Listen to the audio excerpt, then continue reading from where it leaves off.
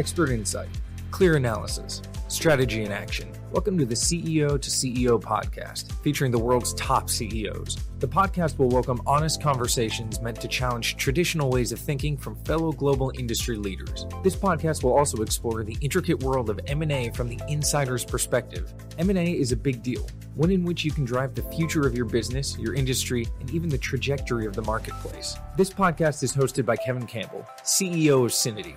Synity is a global enterprise data solution provider specializing in data operations and data transformation. Kevin Campbell is a global champion in data and has served as the former Group Chief Executive Officer at Accenture and COO of Oscar Insurance Corporation.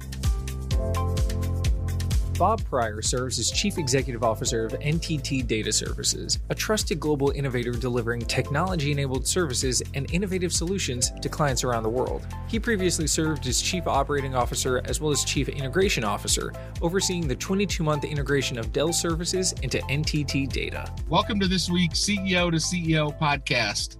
On this week's episode, we're fortunate to have Bob Pryor. Bob is the CEO of NTT Data. Welcome, Bob. Hey, pleasure to be here, Kevin.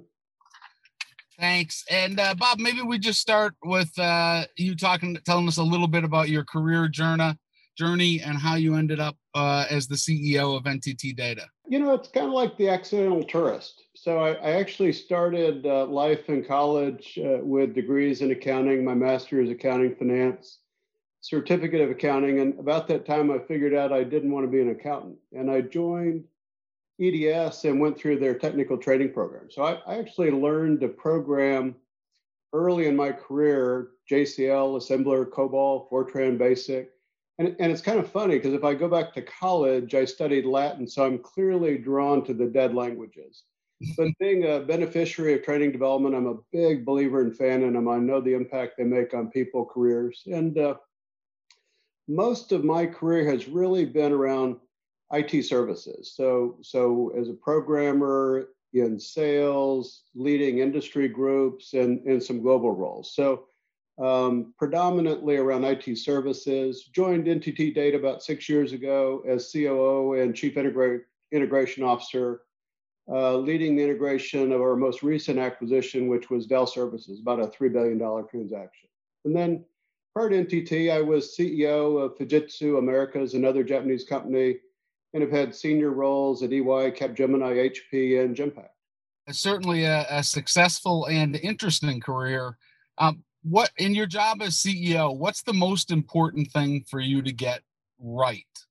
Or what does the board measure you on? You know, it's really very simple. I'm measured on sales, revenue, profitability. But personally, I feel like I own strategy and vision with clearly defining and communicating our values, our priorities. I would say this year I spent a ton of my time on one of our corporate values, which is around diversity and inclusion, which is not only topical, but really important for us. How so? How is diversity and inclusion important for you guys? Well, I would say over a number of years, we'd made great progress on gender diversity. And then as we really looked at other underrepresented groups, so African-American, our lesbian, gay community, or people with disabilities, Hispanic, we found that we had lots of progress to make across all areas. And so, you know, given that we're a global company, we really respect and embrace diversity, which is a little bit different than inclusion. You know, including is actually not just having diverse population, but including them, having the groups represented at all levels of the company, especially at the senior-most level. And I think with all of the social unrest we've seen, not only in the US, but around the world, it's been a really important, I think, CEO topic of what are we doing? How are we driving progress? How are we measuring ourselves? How are we making life better for people in our company and in our communities? So that topic, I think, has been probably one of the single most topics for our employees this year, on top of kind of the other issues we're dealing with, like COVID. Yeah, COVID. Speaking of COVID, how has COVID impacted your business so far?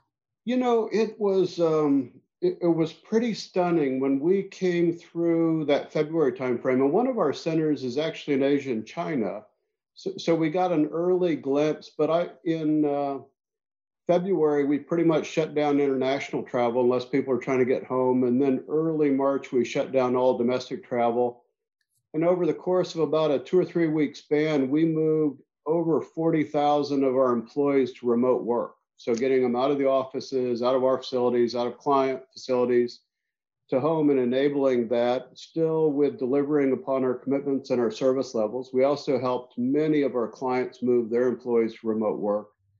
And even today, all these months later, about 90% of our workforce is working remotely, and the others are supporting essential businesses, which could be hospitals, financial service firms, banks, federal agencies. So still the priority is keeping people safe. And in fact, we shifted our priorities. Our priorities became resiliency, trust, and safety. Safety of our employees, our clients, our partners.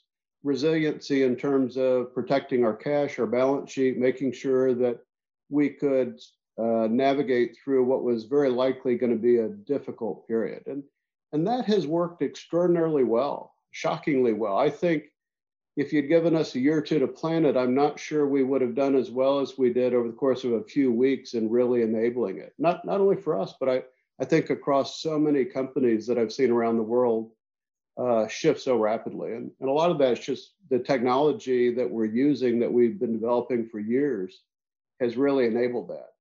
A lot of it, at least in my experience, is thank goodness we had it, and we didn't realize how fast we could adapt. No, we didn't. Right. So that's great. I've read about some interesting things you guys have, for the people that that 10% have to come back, some interesting things that you guys have done for your employees that had to come back to work. Maybe you can give us a few minutes on that. Yes, I would say first and foremost, we really zeroed in on the sources of information that we found very credible and trustworthy. So World Health and CDC, amongst others. And we really instigated a lot of great security protocols and safety procedures for the employees. And starting with the premise, we want people working remotely from home unless they absolutely have to be in our office or a client facility. We instituted bonuses. So for people that needed to be on site or supporting a client, recognizing that was a different risk profile, we instituted premium pay bonuses for people that were working in those environments. We created, help people establish home offices. So for lower levels and people at different levels across the world, for those that were remote, making sure they had money to go buy a desk and a chair and having a comfortable work setup. So that was kind of another part.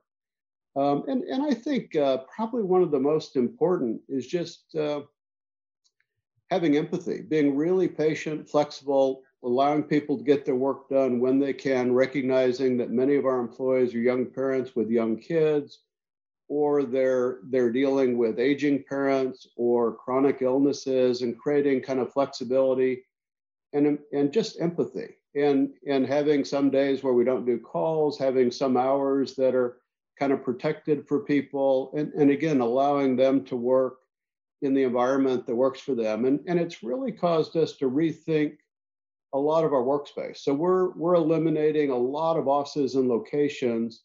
We're still going to have lots of offices, but we're going to use it differently, creating much more flexible environments, hybrid environments, so that people have a great environment regardless of they're working from home, they're working from an office, or they're doing both, but they've got the same setup, creating kind of, rather than so many static offices, more hoteling, more collaboration space with more big areas for people to collaborate, but still protecting them from a social distancing standpoint. So doing a lot, not only for where we are now, but anticipating that we will have more people coming back into an office environment at some point in the future, but probably not as many as we had prior to COVID.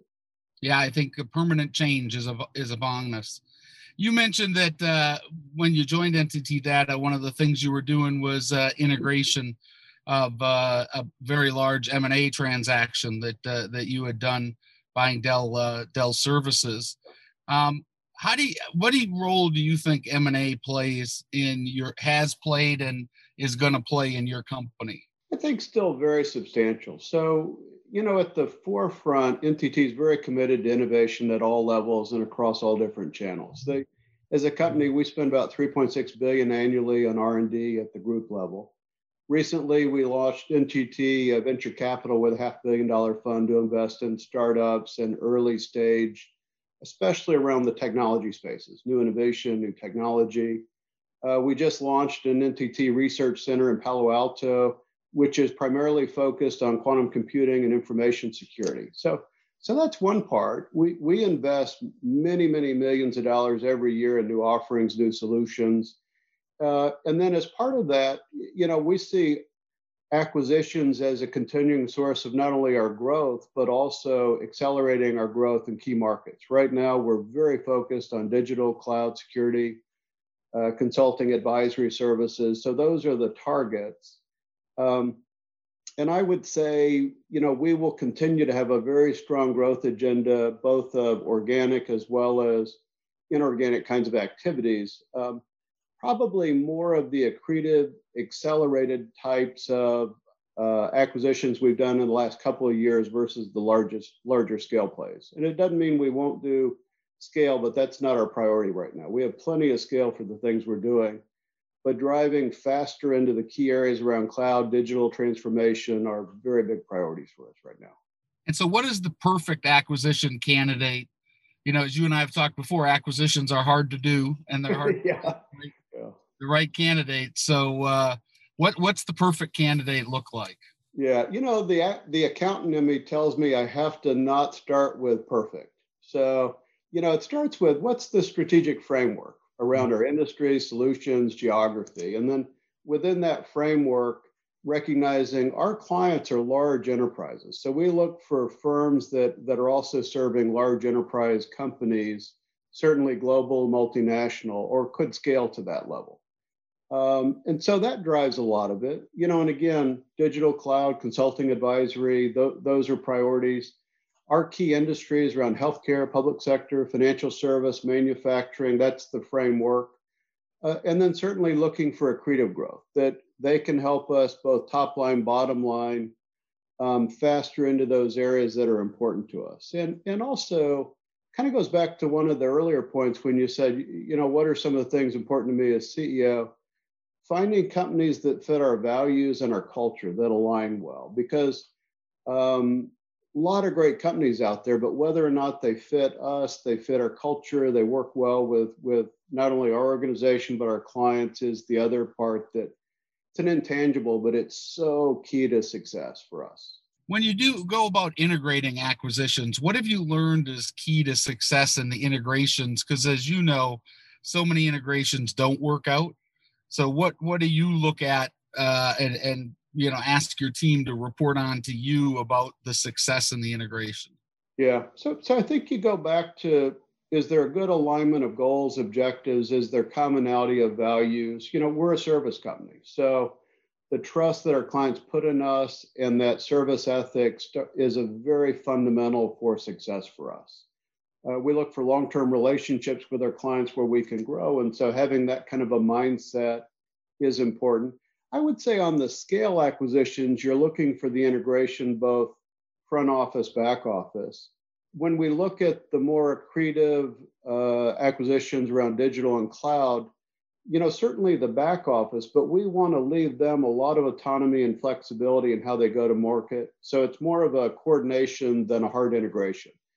And again, we start with either the doctor's credo of do no harm or don't break what's working. And so looking for what's working for them. What are the things that are driving their success? And then how do we build upon that and expand it versus change it? And so that softer front end go-to-market integration coupled with the back office around HR and IT, finance is a good combination. But even within HR, if they have very unique pay programs that are working well, we want to maintain them and want to maintain kind of the autonomy of that success. And that has been a really successful formula for us. And I used to be kind of the old mindset that, all acquisitions are hard, so you may as well do big ones. But I have come a long way in that thinking. The smaller ones are incredibly accretive and have a profound impact on how we think about market, client, and different service offerings. So I like the combination well. That makes sense. Let's switch to one of my favorite topics, data. What role does data play in your thinking about how you run the business and certainly the offerings that you're delivering to your clients? Yeah, it's at the center of everything, and the world starts and ends with data. You have good access to data, and as we look at integration, how do we make sure that we can protect it, migrate it, move it, manage it, secure it? And all of those components are key to not only any large scale acquisition, but a smaller one, as well as fundamental in so much of what we do across our different service lines. And Syniti has been a great partner for us, harmonizing data, protecting it, migrating it, managing, cleansing it, moving it. And so from that standpoint, it is so key to early on being able to identify what the integration work streams are, as well as being able to migrate through the M&A and then have a really successful post-integration. So it's at the heart of everything we do. I can't think of a single M&A activity or major transformational program we've driven with clients that doesn't involve data. That's great. And as you reflect back on your career here, what's some of the best, I always like to ask people, what's the best career advice you've ever gotten? I'd say, I've had an opportunity to work with a lot of great people over the years. So I have an eclectic view of life and leadership styles, but a couple that have always stayed with me that just really resonated. One is just do business with people that want to do business with you. So when clients and partners want to do business together, they're culturally aligned, they have similar values, priorities, it's an incredible force multiplier for all parties. The other is creating goodwill within the relationships. Always leave some money on the table. Don't try and win at the expense of the other party. Look for opportunities where you both win together and incentives drive you to win together. And a lot of times companies get confused. They get so focused on sell to each other, they lose sight of the bigger marketplaces selling together. And so thinking about the priority of the relationships, where you want to create the relationships and the power of them becomes important. And finally, less is more, so keep it simple. We are largely serving a business where we serve large enterprises. So I'd rather have fewer clients and large relationships that I can grow that represent our portfolio than a lot of clients where we're only defined by one or two things. And so having that simplicity of service offerings, fewer clients where we can really focus, prioritize on their needs and serving them and growing the relationships is so fundamental to our success. And I think that's a success for driving faster growth as well, even though it's counterintuitive. Bob Pryor, CEO of NTT Data. Bob, thanks for joining us on CEO to CEO today. And everybody, tune in next week for the next episode of CEO. Thanks, Bob. Thank you, Kevin. Really appreciated the dialogue. Take care. Thank you for joining the CEO to CEO podcast. Join us next time as we uncover data strategies to support mergers, acquisitions, and divestitures with the world's top CEOs.